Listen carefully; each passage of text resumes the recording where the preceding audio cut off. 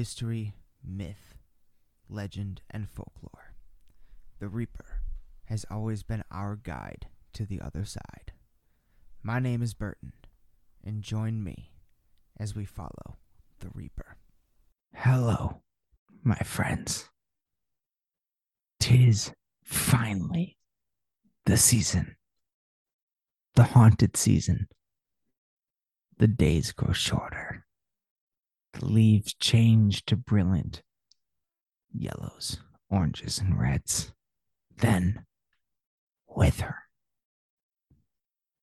This is the time of year that serves as a reminder that we are all always following the Reaper. I hope everyone is doing well, and I apologize for the delay in episodes lately.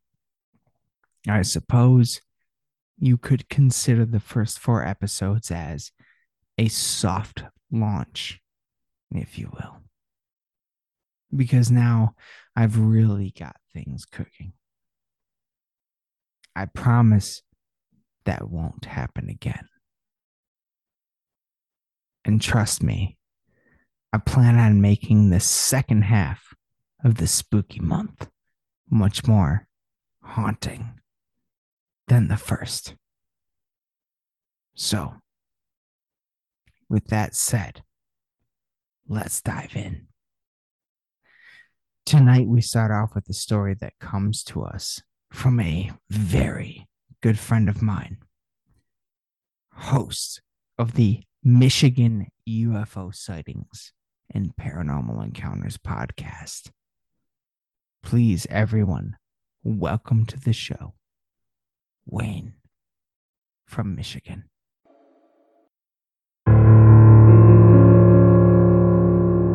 Hey Burton, this is Wayne from the Michigan UFO Sightings and Paranormal Encounters podcast, and I thought I would take a second to send you a story of a paranormal encounter that I had myself. I'm not sure the date on this, but at one point in my life I was living in Howell, Michigan. In the house that I lived in, when you walked in the front door, there was a set of stairs that would go up and to the left, and then at the top of the stairs it would turn right. To my immediate right would be the living room, and then directly in front of me would be a hallway leading into the kitchen and breakfast nook. When I came home one day after going to school, I opened up that door, closed the door behind me, and looked down the hallway that was in front of me. Now, mind you, my ex-wife and I had a couple small kids, and we used baby gates to help keep them from climbing up the stairs. But the gates also did a second thing, and that was to keep the dogs from going upstairs as well. So we just kind of left the baby gates laying at the base of the stairs, where it would deter the dogs, and the kids, as they got older, could just step over it or slide it without a problem. But as I walked in the door and I looked down the hallway toward the kitchen, I noticed my female pit bull with her head around the corner growling. Now that's not something you normally like to see, especially from a pit bull. Everything starts going through your head as to, okay, the dog's gone crazy, she's gonna try to kill me, it's a pit bull, all those good things. But what I noticed is that the dog was growling not at me, but off to my left, where this baby gate was laying on the stairs. And it was almost horizontal. I looked at the baby gate and I looked at the dog and I said, "What is wrong, girl?" And she started growling more, and I saw the hair on the back of her back start to lift up. This baby gate proceeded to stand up on edge, move for a minute, and it was right next to me, and then slide down the hallway at the dog, sending her running and yiping. It was absolutely insane.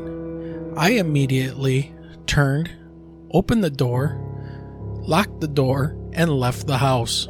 and I went to go get something to eat and kind of hang out for a couple hours at the local stores. It was one of the most bizarre incidents that I've ever had. So I hope you and your listeners enjoy this story and have a good one.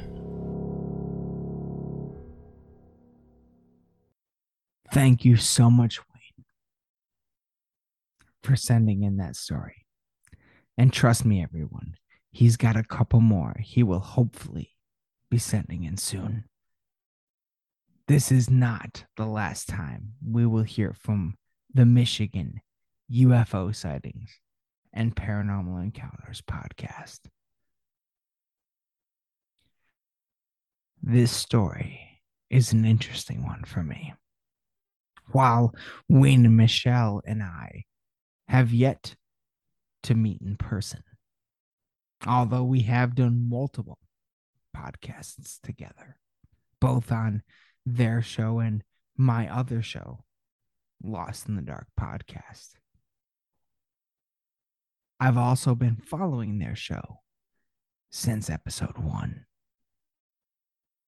So for good reason, I feel like I know them fairly well. And I certainly don't see Wayne as the type to imagine or make anything up. If he says he saw something, I believe him. He takes a similar approach to me. His probably more educated and in depth, as he is a science teacher. We both approach the paranormal with the same basic question: can this be explained? When it comes to the story he just told of the baby gate moving on its own, it reminds me of a story I told on episode 1 of this podcast. 1 or 2, I believe. A story that came from my cousin Preston, who, having just moved into a new house, watched with his sister a 3 to 4 foot tall, large oval mirror leaning against a wall do a complete 360 spin, with no one touching it and no explanation of how this could have happened. Not too different than a baby gate standing up and sliding down a hallway, both wildly unexplained, and both from sources that would never make something like that up. Wayne's story, however, is a bit more intense. He actually watched this baby gate lift itself up, then slide down a hallway. I simply have no possible explanation for that one. Thank you again, Wayne. And everyone listening, be sure to check out Wayne and Michelle on the Michigan UFO Sightings and Paranormal Encounters podcast. And we look forward to hearing from you again soon. This next story also comes to us from a very good friend of mine who experienced a real haunting in a haunted attraction, a Halloween setup fake haunted house. He experienced something real. Before we get started, this was technically not a call in, but we were sitting down to record an episode of my other podcast, Lost in the Dark podcast. And before we got started, my friend told me he had a story, which we recorded separately for this show. So you may hear me chime in a couple of words from time to time, but I did my best to edit myself out. Also, a brief sound warning. He had a couple of notifications going off a couple of times during the episode. I also did my best to edit those out as well. However, not a single detail or word of his story was edited or changed in any way. With that said, my friends, please welcome my friend Aaron to the show. Okay. Well, what's up? This is Aaron Clark from the band Victims of the System. And this story I'm about to tell took place over last night and today. And for those of you who don't know, which is probably a lot, I work as an actor in a haunted house, in like a haunted attraction called Bedlam in Scottsboro, Alabama. And apparently it was known that there were spirits here, or whatever you want to call them, entities. I don't know the fucking terminology, but what I do know is that they were aware of what was there, and I was not. I was not made aware. And, you know, it's like, okay, it's a haunted house. Like, it's going to be creepy, but like, this shit was gut-wrenchingly terrifying. I have never been this scared in my life. I have considered myself a Satanist for years, and I considered going to church immediately following the situation. I was so scared. And so it started. We were going to open up. We didn't have enough actors. So we just kind of hang out. I play guitar battle with my boss, blah, blah, blah. We were throwing axes, and my friend Jeremiah Ashton, they were there. They don't work there, but Trevor, the bassist, and Caleb, the drummer, also do work there. So we were all there. And as I'm throwing axes, Jeremiah, Caleb, and Ashton look at me and go, Aaron, come on. And I was like, hold up. And then they just leave without me. I was like, whatever. And what they had done is went into the haunt. And while in the haunt, stumbled upon a Ouija board with tarot cards on a table in one of the rooms. In that room, there was like, I'm sure most of it's for looks, but there was like a big pentagram on the floor. There was inverted crosses, you know, the whole nine, and just to scare people and shit. But the Ouija board was not just a looks thing. The Ouija board was not just something that they threw on there to look creepy at all, because it obviously worked, because they did it. And for starters, they did it without knowing what the fuck they were doing, which is a horrible idea from the get-go. But I wasn't back there for this part. So if some of the details are off of this one section, this is just the part I missed, but the rest will be spot on. But the story of, like, as I was told of this part, they went back there, were playing around with the Ouija board, and a shadow walked by them. And they all turned around and looked. They said they saw it clear as day past the Ouija board, and they sprinted out. They sprinted out of the whole haunt, and then I saw them run, and Jeremiah and Ashton left. They got in their car and left. I think Caleb did too. And I was talking to them about it, and I was talking to like Blaine, that being the owner of Voltage Music Hall, and Trevor, and we were just sitting down playing guitar about it. And they were like, these two girls that know a lot about Ouija boards were there, and they were like, they didn't say goodbye. That's not good. And I was like, oh, well, they're gone, you know? Then 3 girls walk in, and the 3 girls were like, hey, we're not open tonight. And they're like, oh, shut up. Do you got a bathroom we can use? We're like, yeah, right there. Now, the bathroom is down this hallway. It's a dead-end hallway. It goes to the bathrooms. That's it. Where we're sitting, we see a direct view of it, of the hallway. Not in the bathrooms, but the hallway. We see it. And they go in, and we're sitting there, and we're, you know, still bullshitting, playing guitar. and about 25 to 30 minutes pass by, they're still in there. So we're like, they never left. No, they're going to need to leave. We're not open. So we go get some female owners to walk in the bathrooms. Nobody. We go in the boys' bathroom. Nobody. We check every surrounding area that's back there. Nothing. They never walked back out, and they never were in, like, they were not in there. We did not see them again after the moment that they walked in. Then I'm like, holy shit, that cannot not be related, So I call Jeremiah, and I'm like, bro, come down here and say goodbye. I tell him the 3 girls thing, and they're like, you're fucking with me. I was like, dude, on everything I love, I'll put it on my baby brother's life that I'm not fucking with you. And then they come back, and I'm like, okay, I'm going back there with them this time because I'm going to film this, and I wanted to see. So I walk back there with them. It's me. Now it's me.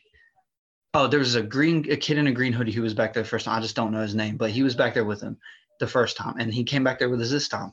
And it was me, Jeremiah, Ashton, Trevor snuck up on him, and Caleb and this green hoodie kid. That's how many people are in there. 6 people. We go back there. We're on the Ouija board. And not a lot's happening. It's talking to us. We're like, are you still here? It's like, yes. It's like, can we say goodbye? It slides to no. They slide it to goodbye forcefully.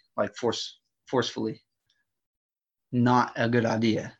And so as we do that, we're sprinting out. And I'm holding on to my brother, the back of his shirt for dear life. I'm swinging, I'm falling, but I'm holding on because I'm not getting left behind.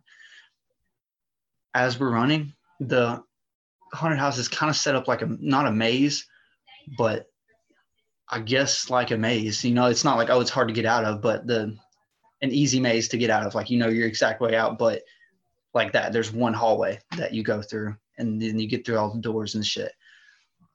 So this next part makes no sense.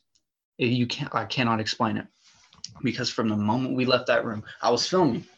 As soon as we took off, I didn't stop filming, but the video stops. As soon as we took off, banging on both sides of the walls to the point where they're shaking. And Trevor was looking at him and said he saw them moving, following us until there was no walls left. It followed us the entire way we were sprinting, kept up with speed. There was places where there were no behind the walls. There was nowhere for somebody to be behind the walls. Still banging right next to us, following us on every end, pounding to the point where the walls, those strong ass walls, were shaking. So I was fucking terrified. And we go back there. I'm leaned over. I'm like trying to explain it to the chicks. Jeremiah and Ashton are already back in the car, but they're not leaving. And I'm telling the chicks, I'm like, it wouldn't let them say goodbye. And I'm like, will you guys please go back there with us? Like, please. And then they finally did. And we're going back there. And they know what they're doing. So it was good to have them there. I never once touched the Ouija board, but this next part, it was like, I don't remember the question we asked, or I don't remember, but it put itself on the number 6. And I forgot to mention this, but when we were back there the second time, when I was back there, Jeremiah kind of has a mouth on him, and he'll run it to anybody with a heartbeat. Apparently also to those without a heartbeat, because he was running his mouth to the fucking demons, and calling them a bitch and shit, all the whole 9. And so there were 6 of us back there when I guess it got pissed off, because now we're up there and it puts itself on the number 6 and then spells out death 3 times. And we asked what it wanted from us. It kept spelling death. It said it was going home with one of us. And as all of this is happening, my phone says, you ran out of storage. You can't record anymore. So I went to free up space on Google Photos, and it pressed every button on there except, it's finally got to free up space, and it said, oh, there's nothing to clear up. You don't have anything that you need to clear up. You're fine. And I was like, what the fuck? And then, so it put itself on 3. When we asked it, oh, what's your name? Or something along the lines of what's your name? And it put itself on the number 3. And they thought, oh, green shirt kid, get out of here. They wants to talk to them three. And so he was like, can I say goodbye individually? And it went to yes. And he goes, I forget his fucking name. Say goodbye. And it slid to goodbye. What I realized when we asked it what its name was, and then it put itself on the number 3, there was 3 girls that walked in that never came back out. What the fuck, man? And so I realized that pretty far after, but I told Blaine. And so we asked if it was the trickster. I don't know much about that, but they said to ask it that, and it said yes. And then they were like, okay, joke's over. We have to go. Can we say goodbye? Slots to no. We ask it for its name again, and it spells like Tuffla or something. I don't know. But as all this is happening, I stick my head in the hallway over, and it's like the most empty, alone, cold I've ever felt in my life. It was horrifying. My nose started running suddenly, and then as it's progressing, they keep the 3 dudes with their hands on it now just keep saying, oh, fuck this shit, fuck that, talking like that. And then I guess it's getting angrier because now in the other room, as we're hearing all this, there's footsteps. Trevor's hearing voices. And then something, we'll ask something, and right after the question we ask, in one of the rooms in the haunt, we'll hear a bang on the wall. We'll hear stuff fall. We'll hear footsteps, voices, all that. And the rule of foot with Ouija boards or whatever, so I've heard. I'm not super educated on them, but I've heard you ask it its age. If it says it's younger than 14, then it's a demon. We asked it its age. It said it was 2. And said it died in 1940. And so we asked it if it was a demon. It said yes. We asked it if it was going home with us. It said yes. We asked it to put to show us the letter of the first name of the person that's going home with it, and put it on a G. There was nobody back there with the name that started with G, but it's like a 2-year-old, a 2-year-old that died in 1940 might not know how to spell that great. And Jeremiah starts with a J, which is right next to G and kind of sounds like it in some ways, So that part's like, okay, I'll just assume that. But I got notifications going off. But regardless, when all this was happening, Blaine said, come with me. I was like, okay. And then he just walked out and walked back to the lobby through the side and didn't want to have to walk back through the haunt. He was like, I was just getting the fuck out of there, man. What the fuck? It's saying it's a fucking demon and it's going to go home with one of y'all. I was like, I fucking know. I live with one of them, dude. I live with one of them. And fucking, we get back there. We're sitting in the lobby. I get a call from Trevor. My favorite song of all time is Revolution Is My Name by Pantera. And he starts his car, and as he's driving past, this is a huge building, huge. It takes up a whole city block, massive. As he's driving past the part where he knows exactly that's where they're at, as soon as he started the car, the radio was static. He passes that, it's on the part where he keeps repeating, what is my name? And then he gets past it, and it's back to static. I'm like, holy shit, what the fuck? And so I hang up, I call my good fucking friend, paranormal expert Burton, to tell him about this. And what the fuck is he doing? He's at a fucking damn Iron Maiden concert, so he couldn't help me none. Anyways, so I'm in the lobby now. Eventually, we call him 7 times because they're in there for 45 minutes, and they're like, it's not letting them say goodbye. It's saying no, and it won't tell us what it has to say. And we're like, oh shit, Eventually they come out. They never got to say goodbye.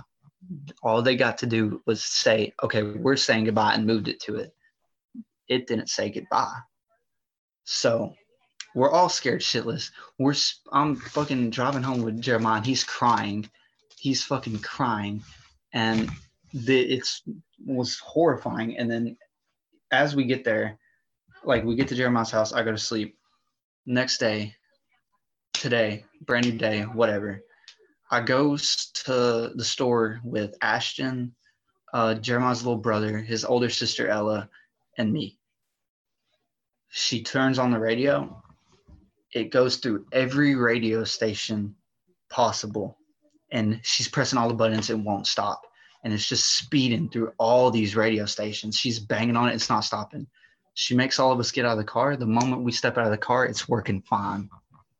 The moment we stepped out of the car, it was working fine. But when we're in the car, it's just speeding through every fucking radio station.